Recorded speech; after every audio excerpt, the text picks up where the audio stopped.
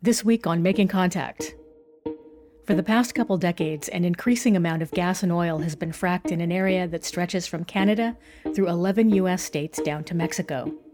One of the most direct routes to get these fossil fuels to market is through the Pacific Northwest.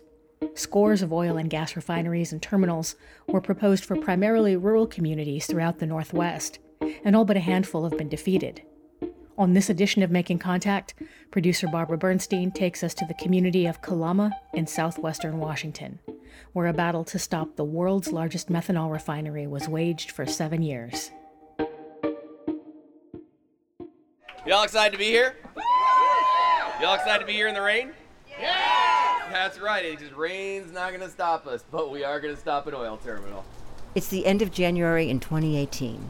And we're standing in a large crowd of Vancouver, Washington area residents, celebrating Governor Jay Inslee's decision to pull the plug on North America's largest oil-by-rail terminal, slated for the Port of Vancouver. Thank you, Governor Inslee, for listening to the people who submitted more than 1.3 million comments against the Tesoro Savage project. Thank you for saying no to this project that was wrong for Vancouver, wrong for the state of Washington, and wrong for the planet. And now, Governor, please help us move on to a renewable energy future by recognizing that natural gas is not a bridge fuel. While communities across the Pacific Northwest were defeating coal and oil projects, new frack gas proposals began to slip under the radar. In 2014, Northwest Innovation Works, a Chinese government-backed company, signed preliminary leases with the ports of Kalama, Washington, Port Westwood, Oregon, and Tacoma to build 3 massive methanol refineries.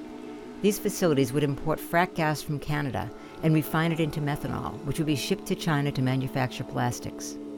We found out that the city and the port were planning to build the world's largest methanol refinery right here in our port. Claudia Riedner has lived in Tacoma since 1998. She is a ceramic artist and co-founder of the grassroots environmental group Redefine Tacoma. We had a problem here with our daily newspaper. They were throwing about 70 to 100,000 plastic bags every week with advertisements in them. And we got really upset, and we decided to go to these neighborhood councils to get the community to put pressure on the city and on the paper to stop this ridiculous littering with plastic bags. So I went to a neighborhood council to talk about the plastic bags. And when they introduced the methanol project, suddenly it was very clear that those plastic bags, while a nuisance, were just like a drop in a bucket compared to being the world's largest plastic spigot to the world.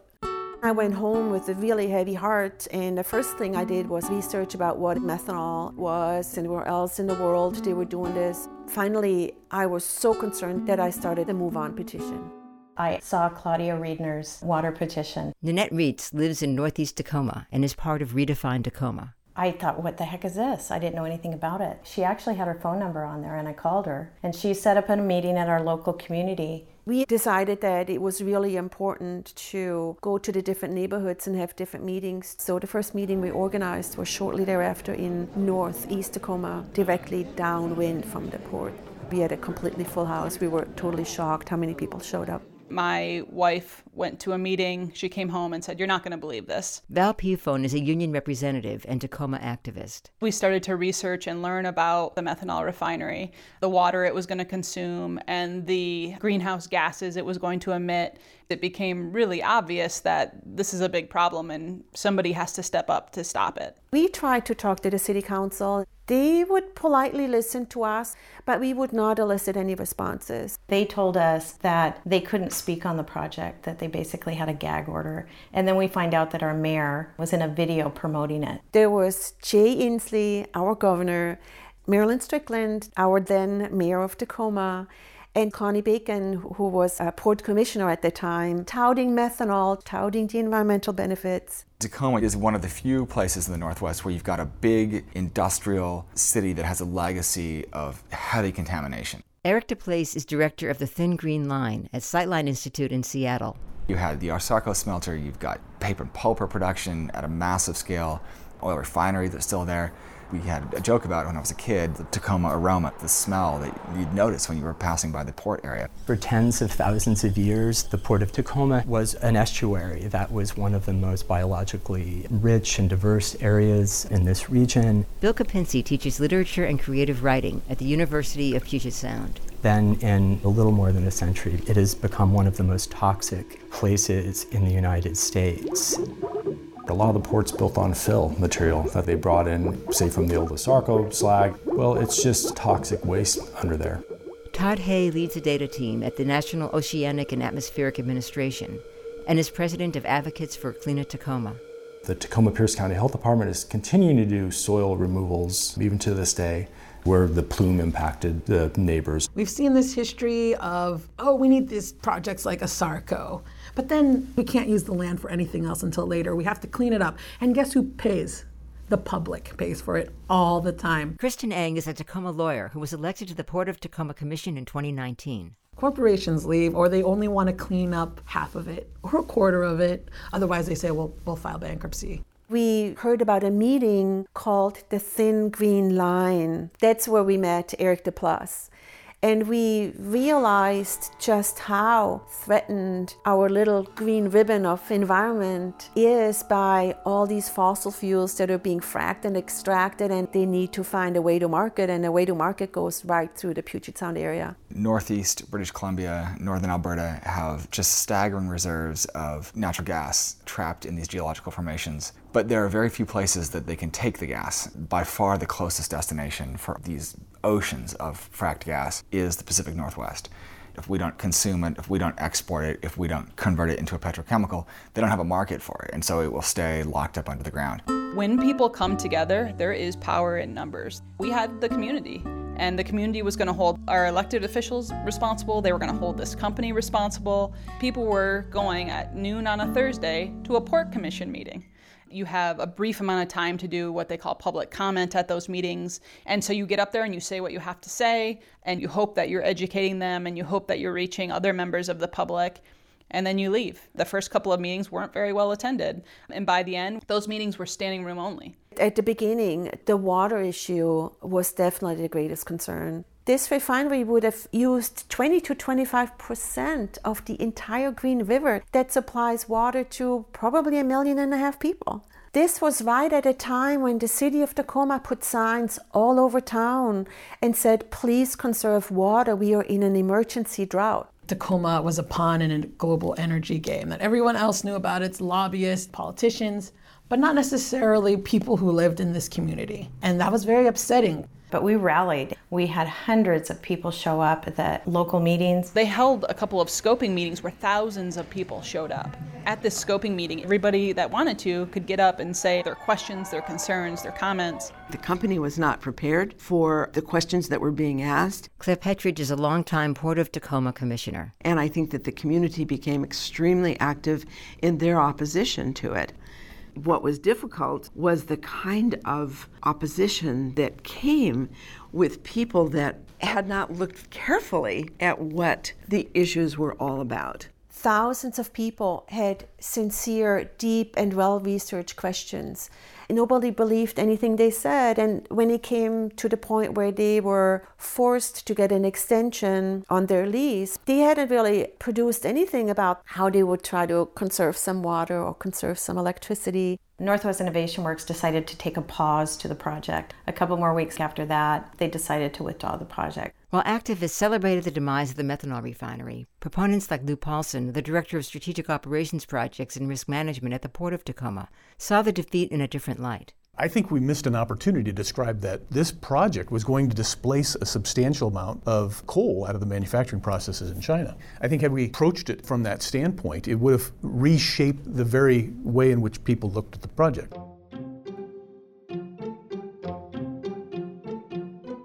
We knew all along that Northwest Innovation Works had actually planned to build 3 methanol refineries right here in the Northwest. After we defeated methanol in Tacoma, Northwest Innovation Works moved to Kalama and started up their refinery there in earnest. And we stand in solidarity with Kalama and helped them out as much as we could with posters and banners and buttons, and shared all our documents and information.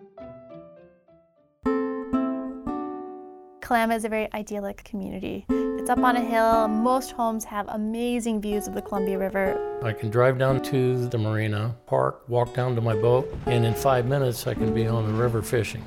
The Port of Kalama has provided waterfront access. They're also providing access for Northwest Innovation Works. When I moved to Kalama, I thought that the port had its big industries. Sally Keeley is a 22-year resident of Kalama and a mathematics professor at Clark College in Vancouver, Washington.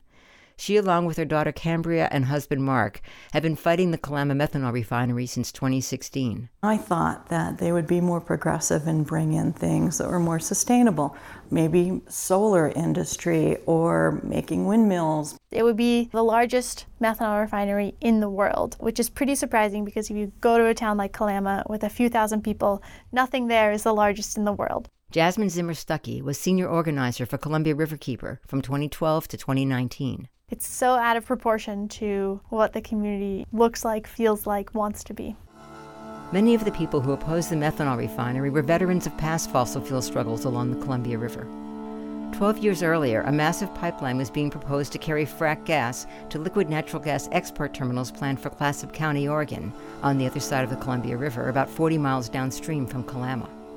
The pipeline would have crossed the properties of many landowners in Cowlitz County. These residents banded together with people in Oregon, and over a 12-year period stopped all of the LNG projects from being built. But as they were defeating LNG, the largest coal terminal in North America was being proposed for Longview, just 9 miles north of Kalama.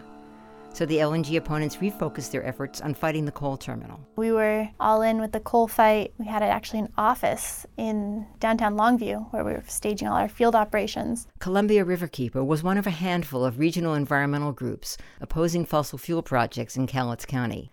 Jasmine Zimmer Stuckey was their point person in Longview. I specifically remember this fellow walked into our office, kind of just off the street, and he said, I hate the coal, it's the worst thing ever. I wish we were fighting the methanol refinery in Kalama. And it was just like a message from the universe. And so we called a couple of our folks that we knew in Kalama. We asked, did they know about this? They said yes, they were concerned, they'd like to fight it. And so we said, great, we'd like to fight it with you. We had this huge Columbia Riverkeeper hosted meeting to try to understand the actual facts and how to give comments in hearings. 2 days later, there was a huge hearing attended by over 1,000 people, most of them proponents of the project because of the jobs that they had been promised. Cambria, at age 14, spoke at that meeting. I did too. As a parent, mathematician, educator, and citizen of Kalama, I vehemently oppose the frack gas to methanol refinery and export terminal. This refinery would emit over 1 million tons of carbon dioxide a year. My name is Cambria Keeley, and I'm a citizen of Kalama. Over the past 15 years, the aspects I and others have most treasured of my hometown were its pure water and clean air. Now, with the proposal of this methanol refinery, these features are threatened. My neighbor and I attended the initial meeting to try to find out a little bit more about what was going on. John Flynn is retired from Union Pacific Railroad and has lived in Kalama since 2010. The more information I gathered and the more involved I got, the stronger my objection to this project became.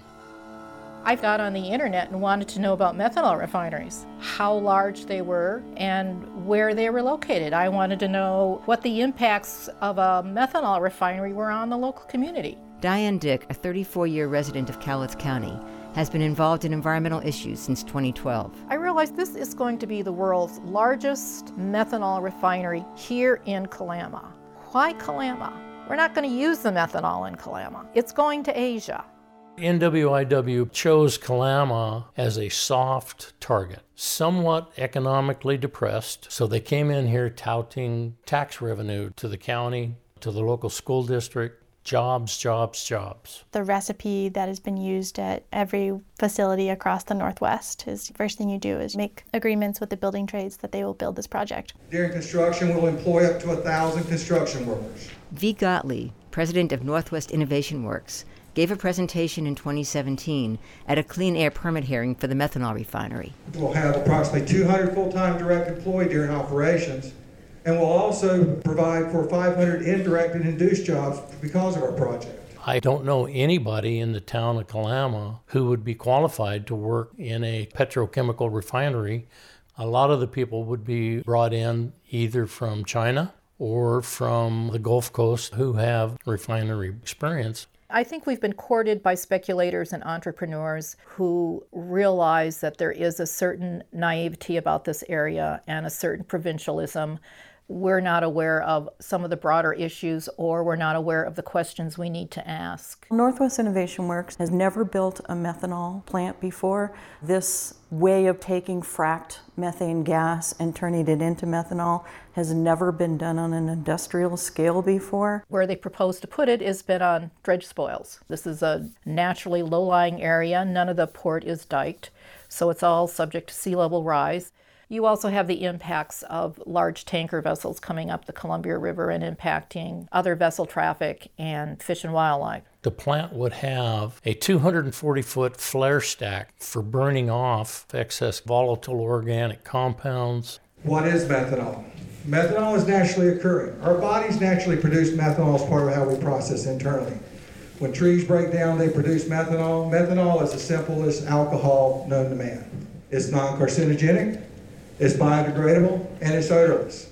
When you have methanol spill into a river, it basically is going to kill what's ever in the river. Methanol can consume the oxygen as it mixes with water, and so you can have a fish kill associated with a methanol spill. Dan Sears is the conservation director for Columbia Riverkeeper. In the Columbia River, obviously, at the mouth of the Kalama River, that's really prime fishing territory. This project site is proposed very, very near two of my favorite spots to fish for salmon in the Columbia River. John Flynn retired to Kalama because of the area's outstanding fishing. And I just cannot see myself out there in my boat, fishing with family and friends, with this methanol refinery looming over the river and spewing clouds of vapor and potentially hazardous byproducts into the air. People are going to have to live next to this thing and every day stare at this massive plume hanging above them with all the volatile organic compounds and other contaminants that will be coming out of it. The methanol plant is actually a 3-phase operation. Sally Keeley, No Methanol 360. One of which is the 3.1-mile lateral pipeline from the Williams Northwest fracked gas pipeline that runs north-south over to the Kalama methanol plant. Through the use of eminent domain, they would force their way through private property and a pioneer cemetery just to deliver the methane gas to this methanol refinery. Eminent domain is used primarily for things like if you need to bring a major highway through or you have to expand an airport. It's not for corporate gain. And here we have eminent domain used to take private citizens' land for a private corporate LCC company to bring in this pipeline for their methanol plant so that we can export our natural resources. There were some people up there who might not have been opposed to the methanol refinery, but they certainly were opposed to that pipeline. To find the impacted landowners along the pipeline, I just looked at the tax file property lots and traced what I thought was the route of the Kalama lateral pipeline and sent a bunch of letters saying, are you on the pipeline route? If so, give me a call. And a couple of weeks later, I got a dozen phone calls. In September 2018, Kalama methanol opponents gathered for a picnic at the historic Mount Pleasant Cemetery near Kalama. Where we are standing is along the proposed pipeline route that would supply fracked gas from the Rockies in Canada or the Colorado Rockies to the proposed refinery. Along the road, you'll see pink flagging tape. That's the proposed pipeline route. The pipeline would be a high-pressure gas pipeline, 24 inches, that would come along with a 100-foot construction right-of-way and a 75-foot permanent easement for the company to access the pipeline whenever they needed it. All of you are giving your time, and we're asking you to give your time in the future to help bring an end to this project, just like you have with the coal terminal in Longview and the oil terminal in Vancouver. So thank you very much. The Port of Kalama is the landlord for the land that Northwest Innovation Works wants to build on. And Cowlitz County is slated to receive a significant amount of tax revenue from this project. All of the folks who are slated to make a lot of money are the ones making the decisions around the environmental review. Everybody, there's Richard DeBolt. He is our state representative member, and he works for NWIW. This is a complete conflict of interest and breach of code of ethics. Hey. So I think everybody should ask we may have to. DeBolt on the way out how it is not a breach of the code of ethics to work for this company and receive money from the Chinese government. Thank you. The president of the company, B. Godley, was lobbying to have NWIW receive favorable tax treatment for this project. So at the same time they're saying this is going to be profitable for the community, they're trying to reduce their tax burden at the state legislature. Diane Dick, Cowlitz County activist. And having someone like Richard DeBolt in the state legislature cast a shadow on the ethics involved in having our government officials support these projects before the permits are even issued. We actually did some records requests, and we found that Washington State thought that it was going to need to have its environmental review be housed under FSEC, the Energy Facility Siting Evaluation Council. Northwest Innovation Works followed up with a few emails that we also got through public records requests saying, we actually think that it's a project that is more appropriate to be reviewed by the Port of Kalama and Cowlitz County. And unfortunately, the state acquiesced. About a year ago, things were looking pretty grim when some of the permits were granted. Columbia Riverkeeper, Sierra Club, and Center for Biological Diversities appealed some of the findings of the environmental impact statement and the shorelines permits, and we won. They agreed with our claim that the project would need to have a new environmental impact statement that actually looked at the emissions from fracking, emissions along the pipeline route with methane leakage, and emissions from shipping. The legal victory invalidated a number of the permits that Northwest Innovation Works was holding. Once those numbers are made public, I am very, very hopeful that our governor, the State Department of Ecology, the Department of Natural Resources will all come out against permitting this project. There are two opportunities during these environmental reviews for the public to get involved. The first is scoping, and then the second is when the draft environmental impact statement comes out. But when the draft supplemental environmental impact statement was released, local headlines proclaimed that Kalama methanol will result in a reduction of greenhouse gas emissions. I wasn't surprised to see the way that they spun the numbers and downplayed the ramifications, in particular by choosing this ridiculously low number in the methane leaks from the fracking well site and the pipelines. Sally Keeley, No Methanol 360. The numbers that other reports are showing is between 2.7% leakage rate and a 17% leakage rate, and yet they chose to use in this DSCIS a 0.32% leakage rate. That number comes from a study from the year 2000 by the Canadian Association of Petroleum Producers. All the science that's happened since then has shown leakage is many times worse, not only in the US, but also in Canada. Peter Erickson is a senior scientist with Stockholm Environment Institute in Seattle. During comment writing workshops, opponents circulated a discussion brief he co-wrote that examined Kalama methanol's extensive greenhouse gas emissions and also questioned whether the methanol would be used for fuel rather than making plastics, as Northwest Innovation Works was claiming. A recent paper published in the journal Science in 2018 looked at almost all the studies over the last decade. They came up with a system-wide methane loss rate of 2.3%. There's no indication that overall methane loss is really going down. And we've just had a premier elected in Alberta who based his platform on rolling back regulations on the oil and gas industry. Some of the gas for this project would probably come from Alberta. Some of the gas in the EIS that is claimed as British Columbia is not, it's Albertan. And there's no excuse for using a very low, less than 1% methane loss rate in the EIS. In sharp contrast to the initial methanol refinery public hearings a few years earlier, which were dominated by supporters of the project, the December 2018 public hearing for the draft supplemental environmental impact statement was filled with vocal and impassioned opponents of the methanol refinery. Local residents were joined by hundreds of people from across the region who voiced their opposition, including a contingent from Tacoma. The only supporters were businesses with financial interests in the project, building trades union members, and local elected officials. As a member of the Cowlitz County Board of Commissioners, I congratulate the applicant for its life cycle analysis of greenhouse gas emissions. In a world filled with significant trade-offs, where the good is not the enemy of the perfect, I believe this proposal is an important step forward in building a cleaner future for the entire Pacific Rim. The opponents come dangerously close to supporting a rather racist attitude if they believe we have our riches and wealthy standard of living, you don't get yours. Good evening, everybody. My name is Claudia Wiedner. The people in Dalian, China, would be recipients of this methanol if it's not being used for fuel, but as a feedstock as promised. The people in Dalian have been in the streets by the tens of thousands because the plastic factories in China are polluting the air so badly that the people in Dalian cannot breathe. Do we want to further that? Do we want to be the plastic spigot to the world and pollute the air here and pollute it over there as well? My name's Paul Thiers. I'm a professor at Washington State University, Vancouver. I'm trained as a political scientist, and my primary research area is China.